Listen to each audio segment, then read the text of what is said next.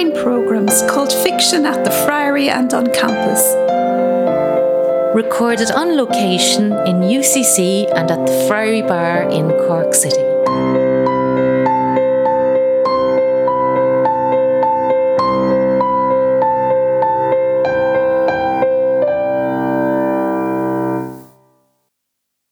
We are now inside the Kavanagh Pharmacy building. The Kavanagh Pharmacy building, which comprises of some 5,600 square metres of teaching and research laboratories, lecture theatres and seminar rooms, was opened in 2006. The building was aided with the grateful philanthropic support of Atlantic Philanthropies and Dr. Tom and Marie Kavanagh, after whom the building is named. The building provides facilities for both undergraduate and postgraduate students of UCC's School of Pharmacy, but also for other disciplines, including UCC creative writing students.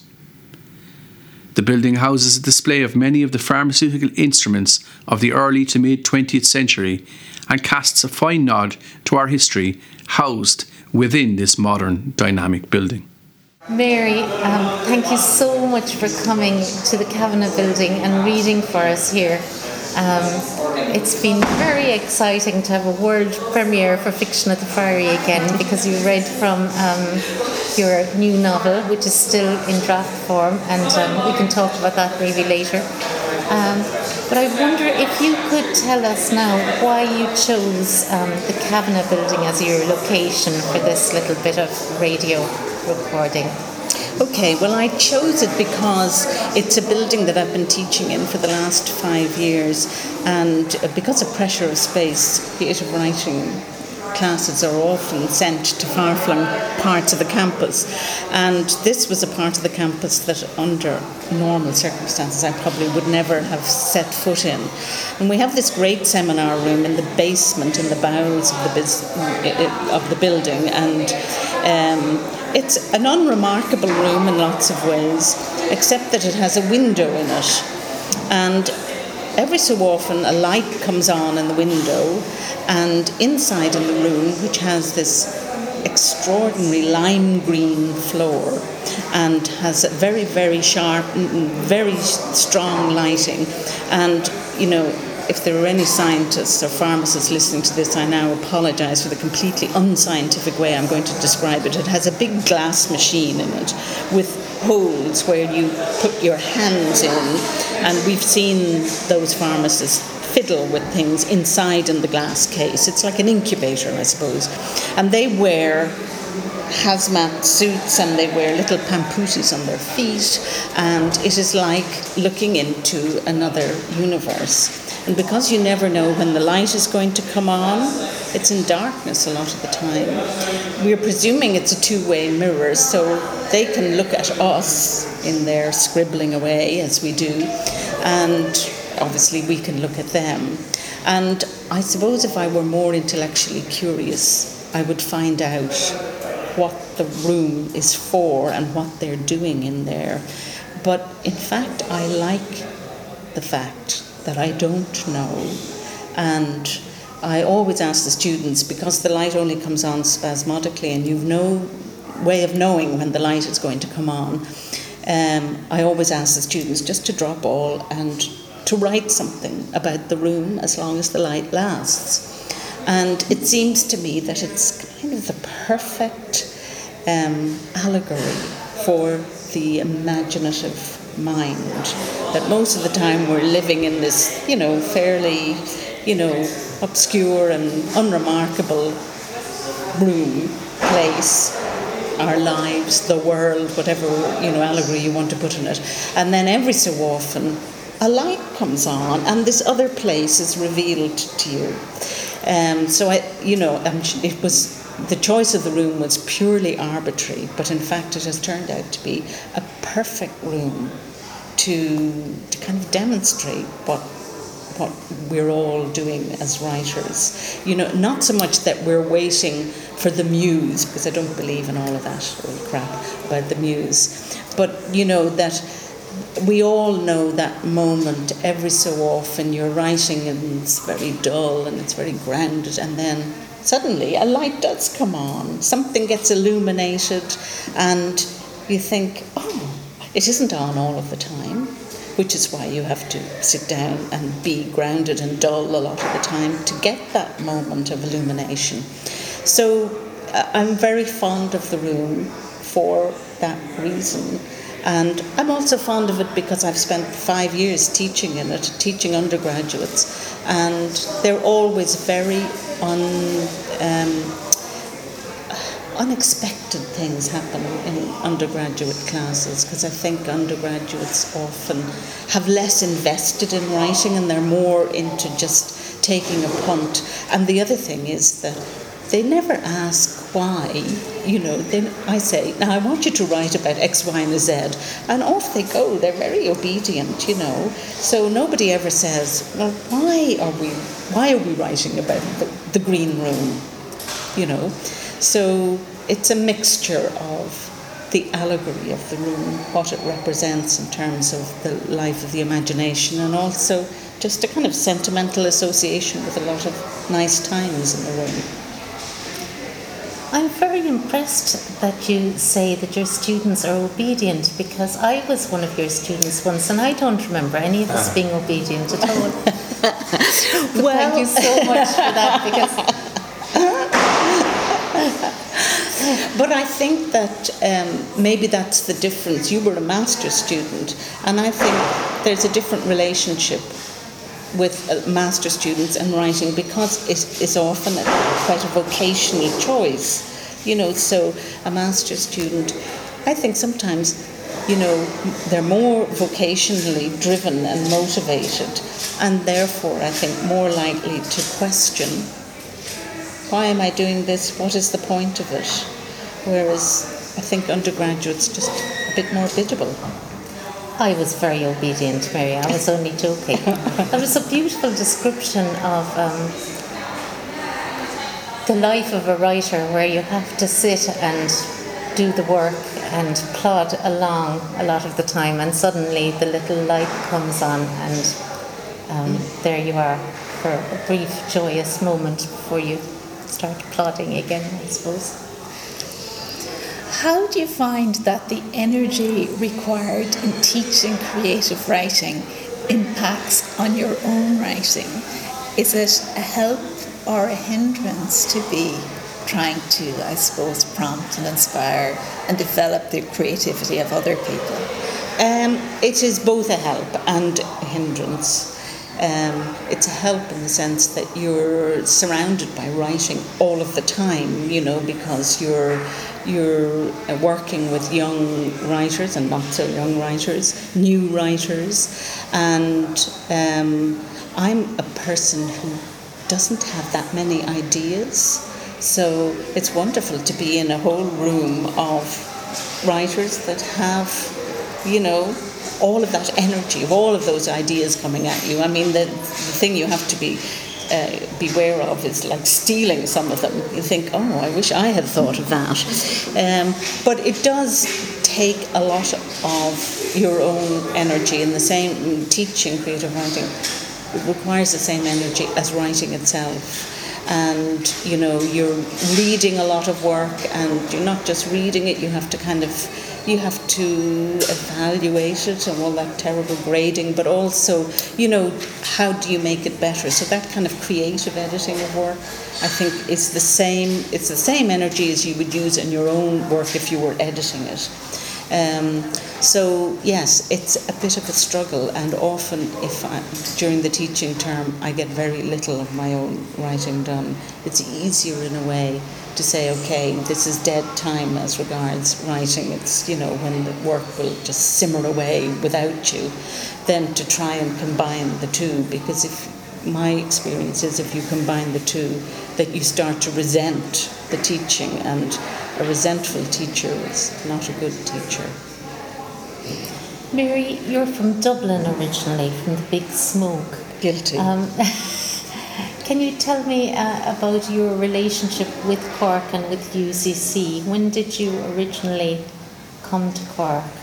I came to Cork originally in the year 2000 I was writer in residence here, and at the time I was working with the Irish Times. I'm trained as a journalist, so that's my background, and I got a leave of absence from the Irish Times, and I came and I lived in Cork because I was under the impression that if you were in residence, if you were a writer in residence, you should be in residence, and I was really keen to come to Cork. I've always liked Cork, and I've really been in Cork ever since, although it's funny, people have this idea that I'm only here part-time, or that I live in Dublin and I sort of come down, and I'm always interested in that they have that impression that I'm only sort of perched here, you know.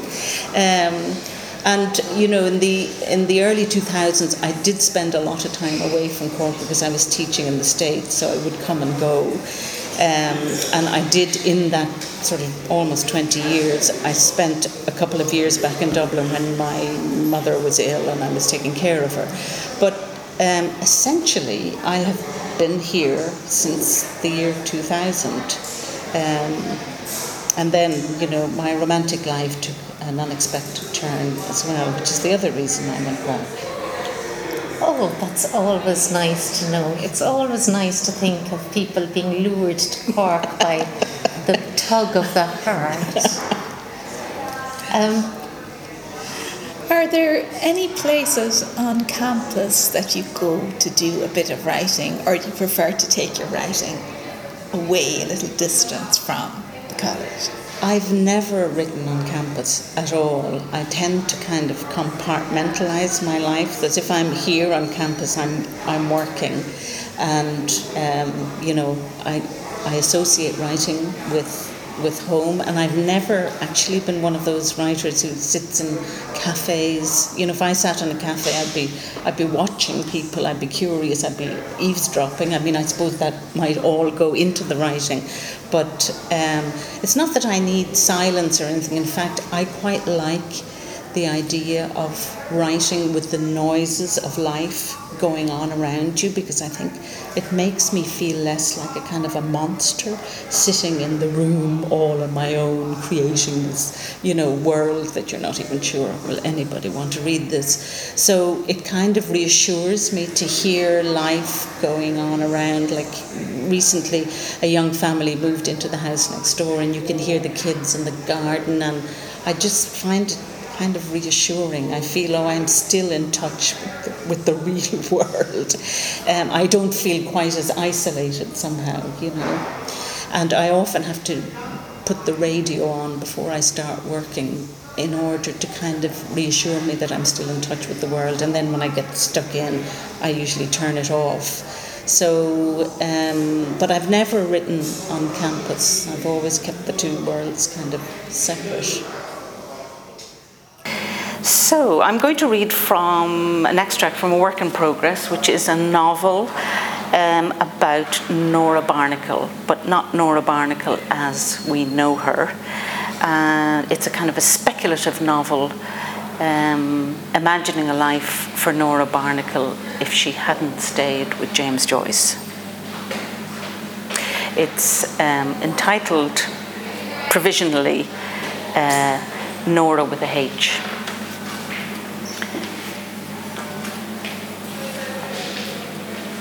Mrs. Smith, June 14th, 1915.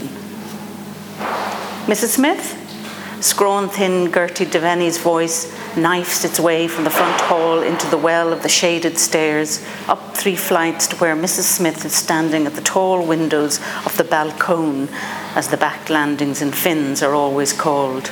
Below, the playing fields of Trinity. The distant cricketers, like wind-up soldiers, canter over and back, in this heat, to little outbursts of ragged applause from the spectators, from here, tiny as children. George is among them. She lifts the window and leans out. It is so blasted hot that what she'd like to do is to wrench open her high-neck blouse, loosen her stays, let her hair down, and put her feet up. But she doesn't. No. She remains stalled. Gertie's like a baba woken from a nap who wants to be picked up immediately, but if you left her for a bit, well, she might nod off again. She stealthily slides the window closed and goes back to dusting the decorative urns perched on flower stands that guard the guest lounge. 3 curlicued chairs crouched around a low table. "Mrs. Smith!" She holds her breath and counts to 10, as if that will do any blessed good. Gertie will pursue her now that the solemn peace, like a siesta, the word makes her smile secretly, has been disturbed. It is 3 o'clock on a hot, windless afternoon. The panes of the bow window in front of her divide the view into high blue sky and green coiny leaves, 9 portions of summer. The dusting is not her job, of course, it's Gertie's, but Mrs. Smith has never lost the habit of stowing about her person a spare chamois, where once she might have folded a handkerchief and perfumed if she could manage it, so she can chase the fine city dust that settles on everything when the front door is thrown open, as it is now, to cool the blessed place down. Gertie hasn't called again, and she wonders if her trick of waiting has worked. But it's no good. The peace has been shattered now, like the breaking of a vase, where the pieces just lie there rebuking you with their ruin. She makes her way to the head of the stairs and almost collides with Gertie, who, having taken the stairs 2 at a time, has come to a sudden halt in mid-gallop, hair escaping from her mob cap and her breath coming out in oniony gasps. What did the child have for lunch? "Oh, Mrs. Smith." Softer now, surprised by her stillness. "Beg your pardon, ma'am." "What is it, Gertie?" Cross to be interrupted from her reverie. That's what Hector used to call it. He liked to use such words, being able to switch from one lingo to another in midstream, not unlike the other fella. "There's a gentleman," Gertie begins, but almost out of puff she stops there.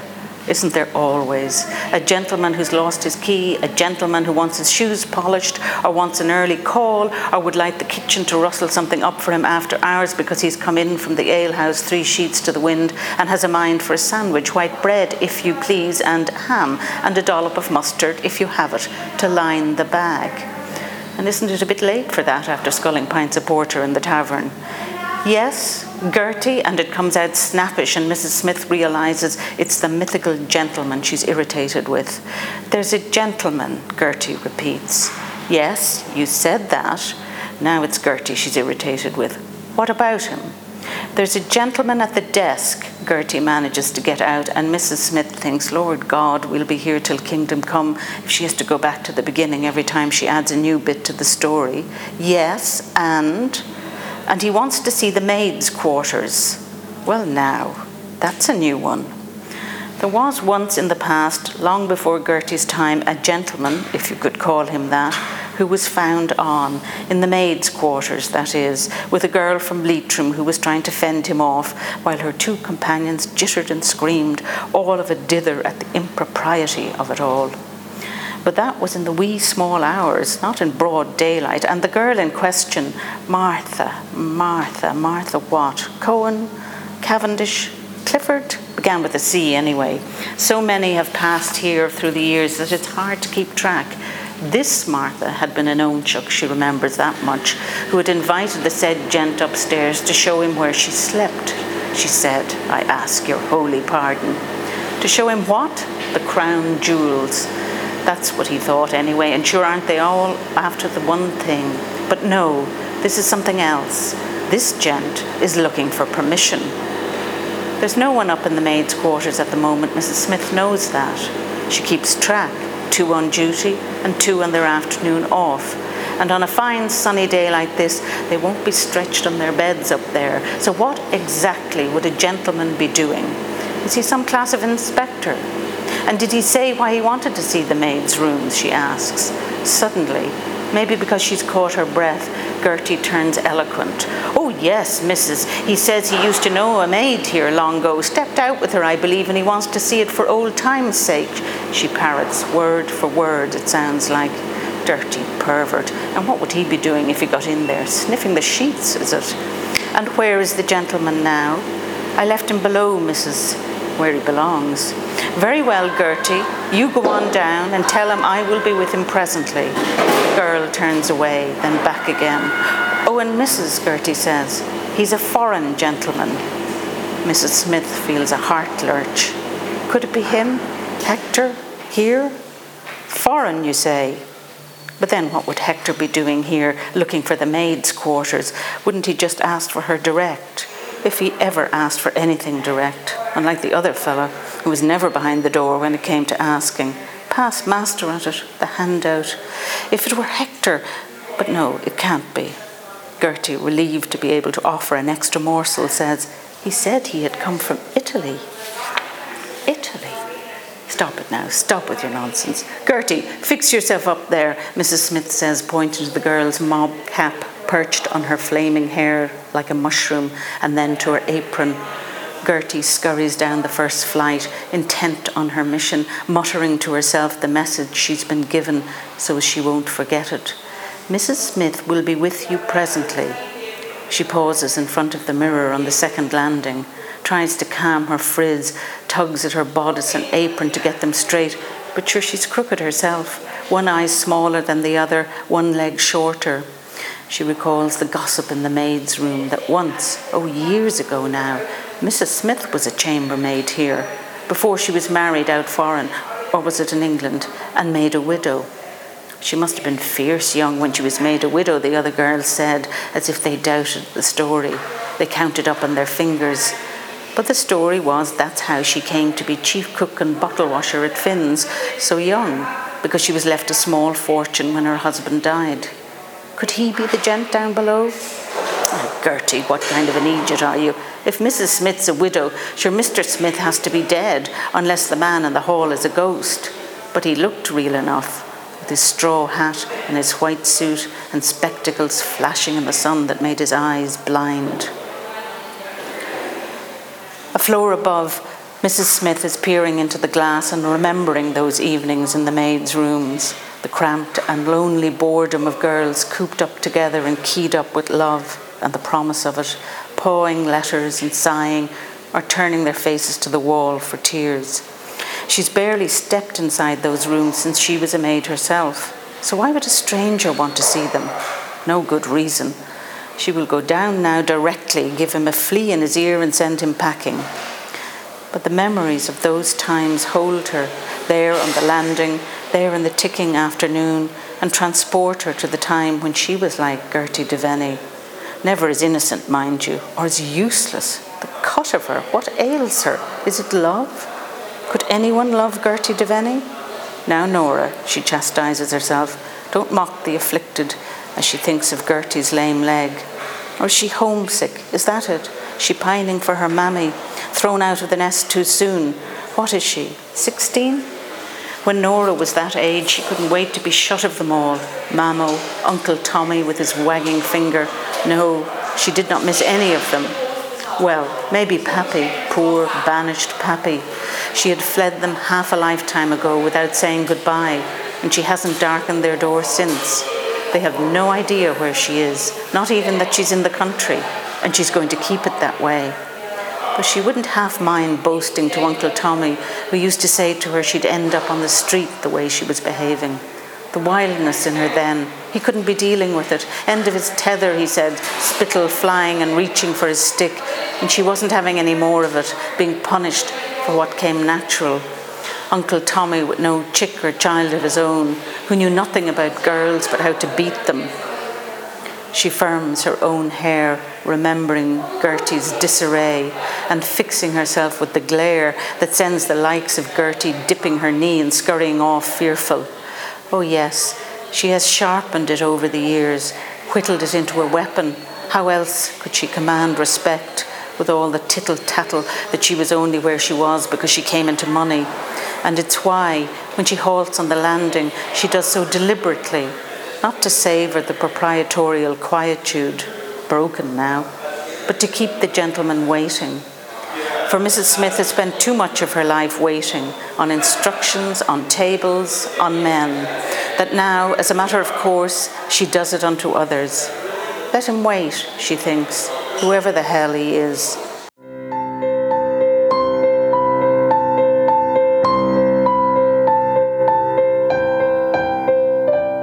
John O'Donnell reads Away Game from his collection Almost the Same Blue.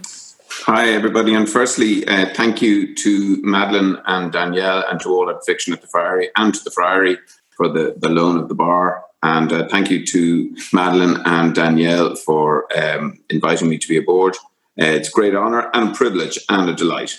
So I'm going to read from the collection, almost the same blue. And this is a story called Away Game. The fitting was one of those shower bath affairs. He'd pulled the plunger up to the shower setting, but it kept slipping back. He tried to jam it in position with one of the little bottles of shampoo the hotel provided. The water briefly sprinkled his hair before cascading once more over his feet. He jerked the plunger up again and held it there. He almost had to crouch to keep it in place. This wasn't going to work, he thought. Maybe he should have a bath instead. He put the plug in and let the plunger down, and as he did, he heard her call his name. The bath was filling quickly. He reached down to swirl the water. It was silky, warm. When had he last had a bath? He couldn't actually remember. As he lowered himself, she called his name again, more urgent this time. Paul! He leaned back against the enamel. The bath's dimensions did not allow him to stretch out full length. Over the sound of the flowing water, he could hear the TV in the bedroom being turned up loud.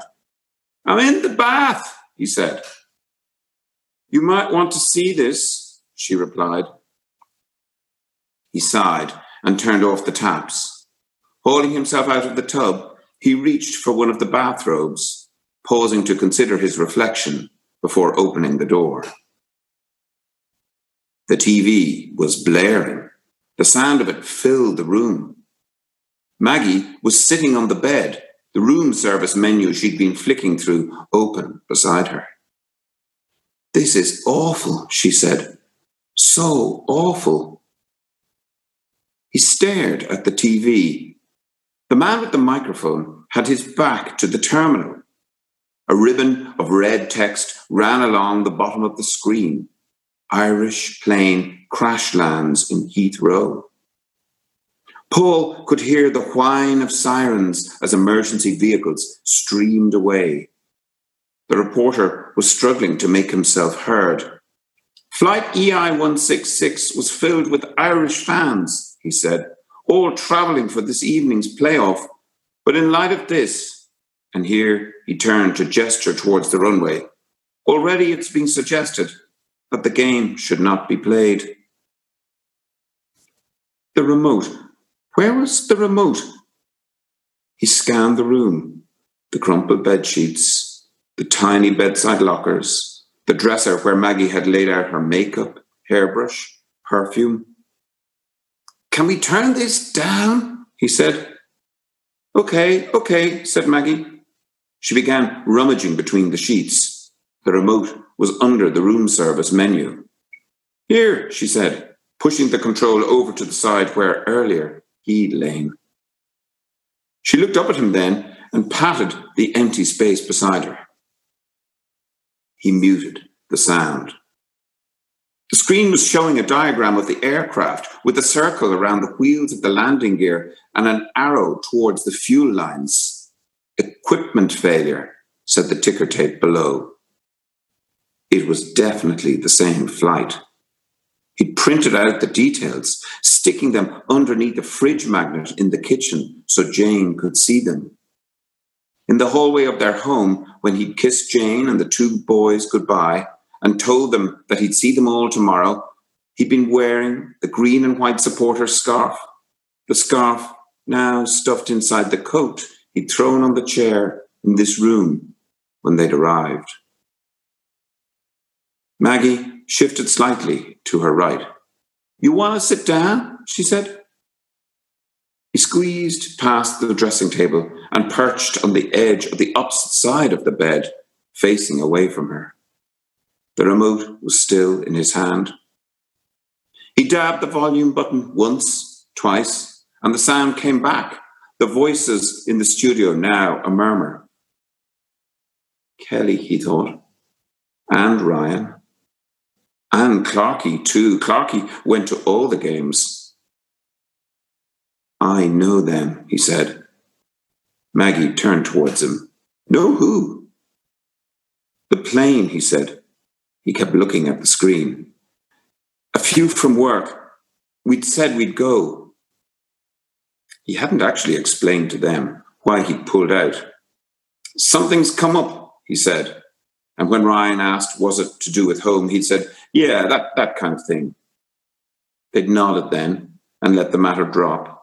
Though later, Clarky'd asked him if everything was all right. Fine, he said. And Clarky slapped him on the back and said, sure, they'd all be going to the finals when Ireland won, and that already he'd been checking out the prices. Yeah, definitely, Paul had said. Put me down for that, for sure. An aeronautical engineer was on screen, talking about struts and rivets and how much fuel a jet this size would carry, as the newsreader listened gravely. The wardrobe beside the TV was slightly open. Paul could see inside a sliver of the green silk dress Maggie'd brought to wear to dinner later, the dress he'd so admired when he'd first met her. It hung there in the wooden darkness, an emerald ghost. This had been her idea, a night together in this city. Paris, she'd whispered, after they'd done it for the first time in his car. Wouldn't it be great if we could go to Paris? He tossed the remote back onto the bed and tightened the cord on his bathrobe. He was aware of her sitting beside him. She'd scooched across the bed to where he was sitting. That's terrible, she said, and she put her arm around him. He could smell the drink off her breath. Oh, Paul, she said, nuzzling his cheek. I'm so sorry.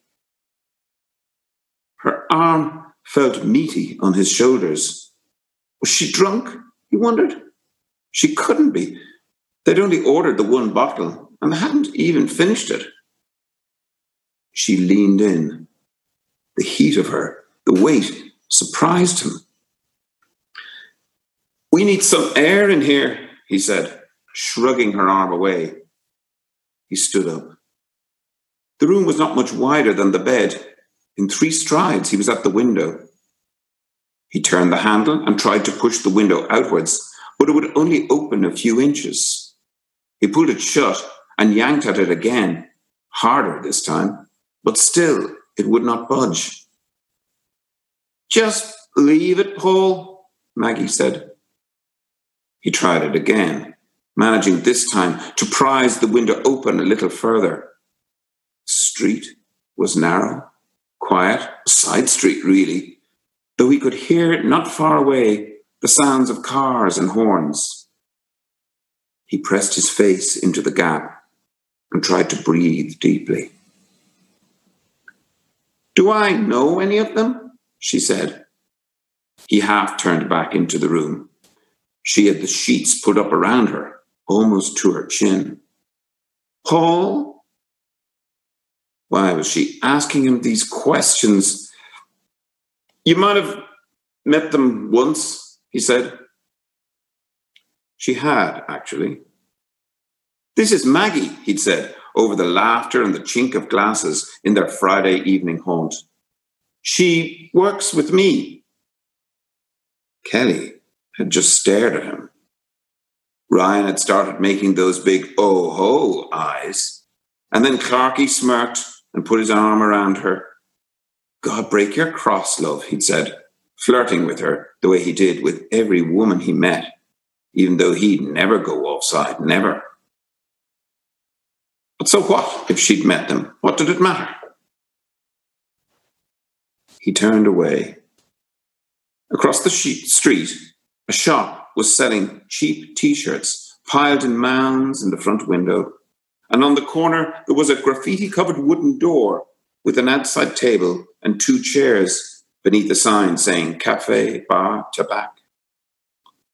Oh, those guys, said Maggie. He heard her lift the wine glass, take a sip. They were cool. Christ, she was drunk. He spread his hands out either side of the sill. There was a big guy, Clarky, George Clark, he said. He could not look at her. Clarky, yeah, she said. Oh, he was lovely. Paul spun around. What entitlement had she to talk about these men? These were his friends, not hers. And now, unless they'd been very lucky, they were probably... His mobile was in his coat pocket. He reached over to fish it out and powered it on. You have 4 missed calls. The phone bleeped twice then, an accusation. You have 2 new text messages. We love you so much. Jane's mobile. Please be okay. XXX. The 2 boys would be sitting at the kitchen table, still in their football gear, squabbling over sausages as the Saturday sport radio program murmured in the background. He imagined his wife suddenly telling them to be quiet, please, quiet for heaven's sake, as the news from Heathrow started coming in, biting her lip as she checked the printout on the fridge. He put the phone down. There was a champagne glass on the bedside locker, half full, although the bubbles had disappeared. He raised the glass briefly to his lips. It tasted sweet and flat. Those poor guys, Maggie was saying. She had her hands clasped round her knees, which she'd drawn up to her chest. The bed creaked as she rocked back and forth. Those poor guys. The way she dragged out the word guys in that mid-Atlantic drawl of hers, which made no sense since she was not American. She'd never even been to America, so far as he knew. I mean, to think that they're just gone, she said. And as she spoke, she began to weep. He stood looking at her, his hands on his hips. His bathrobe had started working itself loose again. He yanked it tight. I don't believe this, he said. I know, said Maggie. She clutched the bedsheet, a small white bunch in her fist. Isn't it just so? Can we just stop talking, please? He said. He felt it rising inside him, a rolling wave of rage, and he couldn't stop it. He didn't want to stop it. What do you mean? Said Maggie. Her smudged mascara made her look like she'd been punched in both eyes, hard. Paul? Just never mind, he said. On the TV, a woman was speaking in an almost whisper about death and families. He could barely hear her. Bereavement counsellor, the caption said. Jesus, Paul, said Maggie. She heaved herself up off the bed and waddled across the room. At the bathroom door, she stopped, her hand on the handle, and looked back at him. You're such a... He slumped back on the bed as the bathroom door slammed. Briefly, he closed his eyes. When he opened them, the light in the street had faded further, the room now almost in gloom.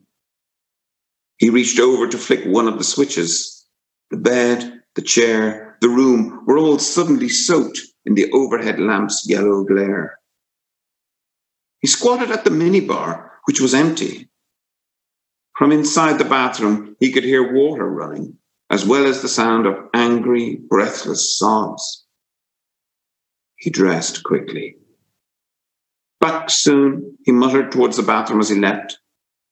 In the hotel lobby, a TV was showing the press conference. The 2 football associations were postponing the match as a mark of respect for the dead. The receptionist grimaced perfunctorily at him as he went through the entrance and out onto the street. Pavements were empty. He turned left and crossed over, heading for the tobacco. At the counter, the Algerian assistant motioned to the seats outside when Paul asked for a café au lait. He sat in one of the spindly metal chairs. It was colder than he had expected. The Algerian brought the coffee and the bill, €3.50. Paul handed him €5 and waved away the change. The Algerian nodded and disappeared. Paul placed his mobile on the table and poured sugar from the sachet into the cup. Her fault. This was all Maggie's fault. Any moment now she'd call him, but he would not answer. She'd leave a message, demanding to know where he was and what did he think he was doing, walking out of the hotel room and leaving her like that. Later, much later, he would explain. The shock, he'd say. He'd mention his dead companions, recite their names. He'd tell her how he'd needed space, still did, in fact. He'd come up with something, a goal in the last minute, something. He sipped his coffee. Already it had cooled. A street lamp brightened beside him. Then another and another. His phone began to pulse, vibrating on the table as it sang out its tinny tune. He leaned forward to see the caller's name flashing on the screen. Home, it blinked, again and again. Home, home, home.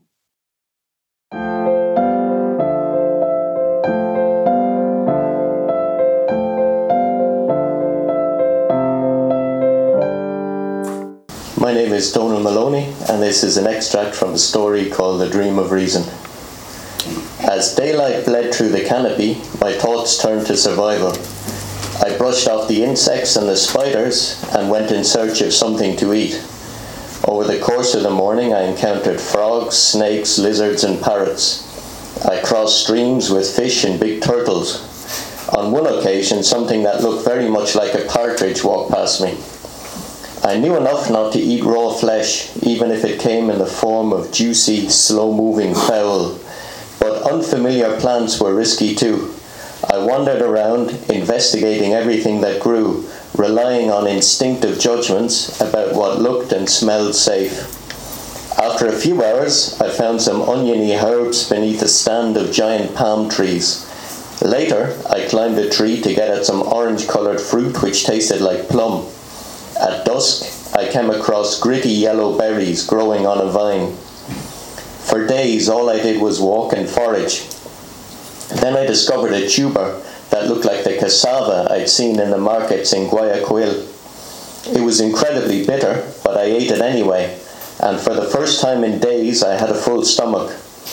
A few hours later, I got wrenching stomach cramps, followed by violent diarrhea. I was in this state, plagued by stomach cramps, diarrhea, and mosquitoes, when I found the river, a big river, presumably the Coca or the Napo. There's traffic on rivers. That was what was so significant. But as I explained at the beginning, I can't reach the river. For days I've tried, and I've tried to cross the swamps. I've been getting weaker and thinner. The diarrhea is wasting me away, but I can't reach the river. It's night again and it's raining. Slumping against a tree, I rest my arms on my knees and bury my head in my arms. On the air, there's a faint smell of cinnamon. The rainfall sputters out and the sky brightens. A powerful sun rises and dries my hair and the shoulders of my shirt. I walk close to the river until a large stream blocks my way. It's too deep to cross, so I walk upstream. After a mile or so, the water narrows at a bend, and a string of flat rocks serve as stepping stones. Climbing the bank on the other side, I notice a clearing in the distance. As I approach, I see that it's covered in a thick haze. I come to a chain-link fence. much higher than any fence I've ever seen. Beyond it, there is a fairway. Yes, a fairway leading up to a green with a little orange flag in it. And there's a tee box, and, undulating gently, peeping out through the mist at intervals, there are further holes, all laid out and numbered. A golf course then, with open, well-tended fairways, great lengths of treeless space, and everywhere I look, the rays of the equatorial sun are beating down on the short grass and raising up walls of vapour. A few centimetres behind the chain links there is a fine wire mesh. It looks just like an insect screen, but on a massive scale. The fence and the screen behind it are both as tall as the trees and seem to stretch all the way around the course. I stumble along the perimeter looking for an opening. Eventually I come to a door in the fence. There is no lock. I just reach in, slide the bolt, and push the door open. The door bumps against a second door in the insect screen and knocks that open. As I step across the threshold, there's a rustling in the undergrowth at my back. I turn to see an iguana waddling furiously after me. Quickly I shut the two doors in its resolute face. I stride out into the middle of the course. There is no sign of other people. In the openness of the space I feel a hint of a breeze. The strips of rough separating the fairways are dotted here and there with a few low shrubs, and the clear views are intoxicating. I sit down and observe the vapour rise up off the grass. Up above, the sky looks enormous.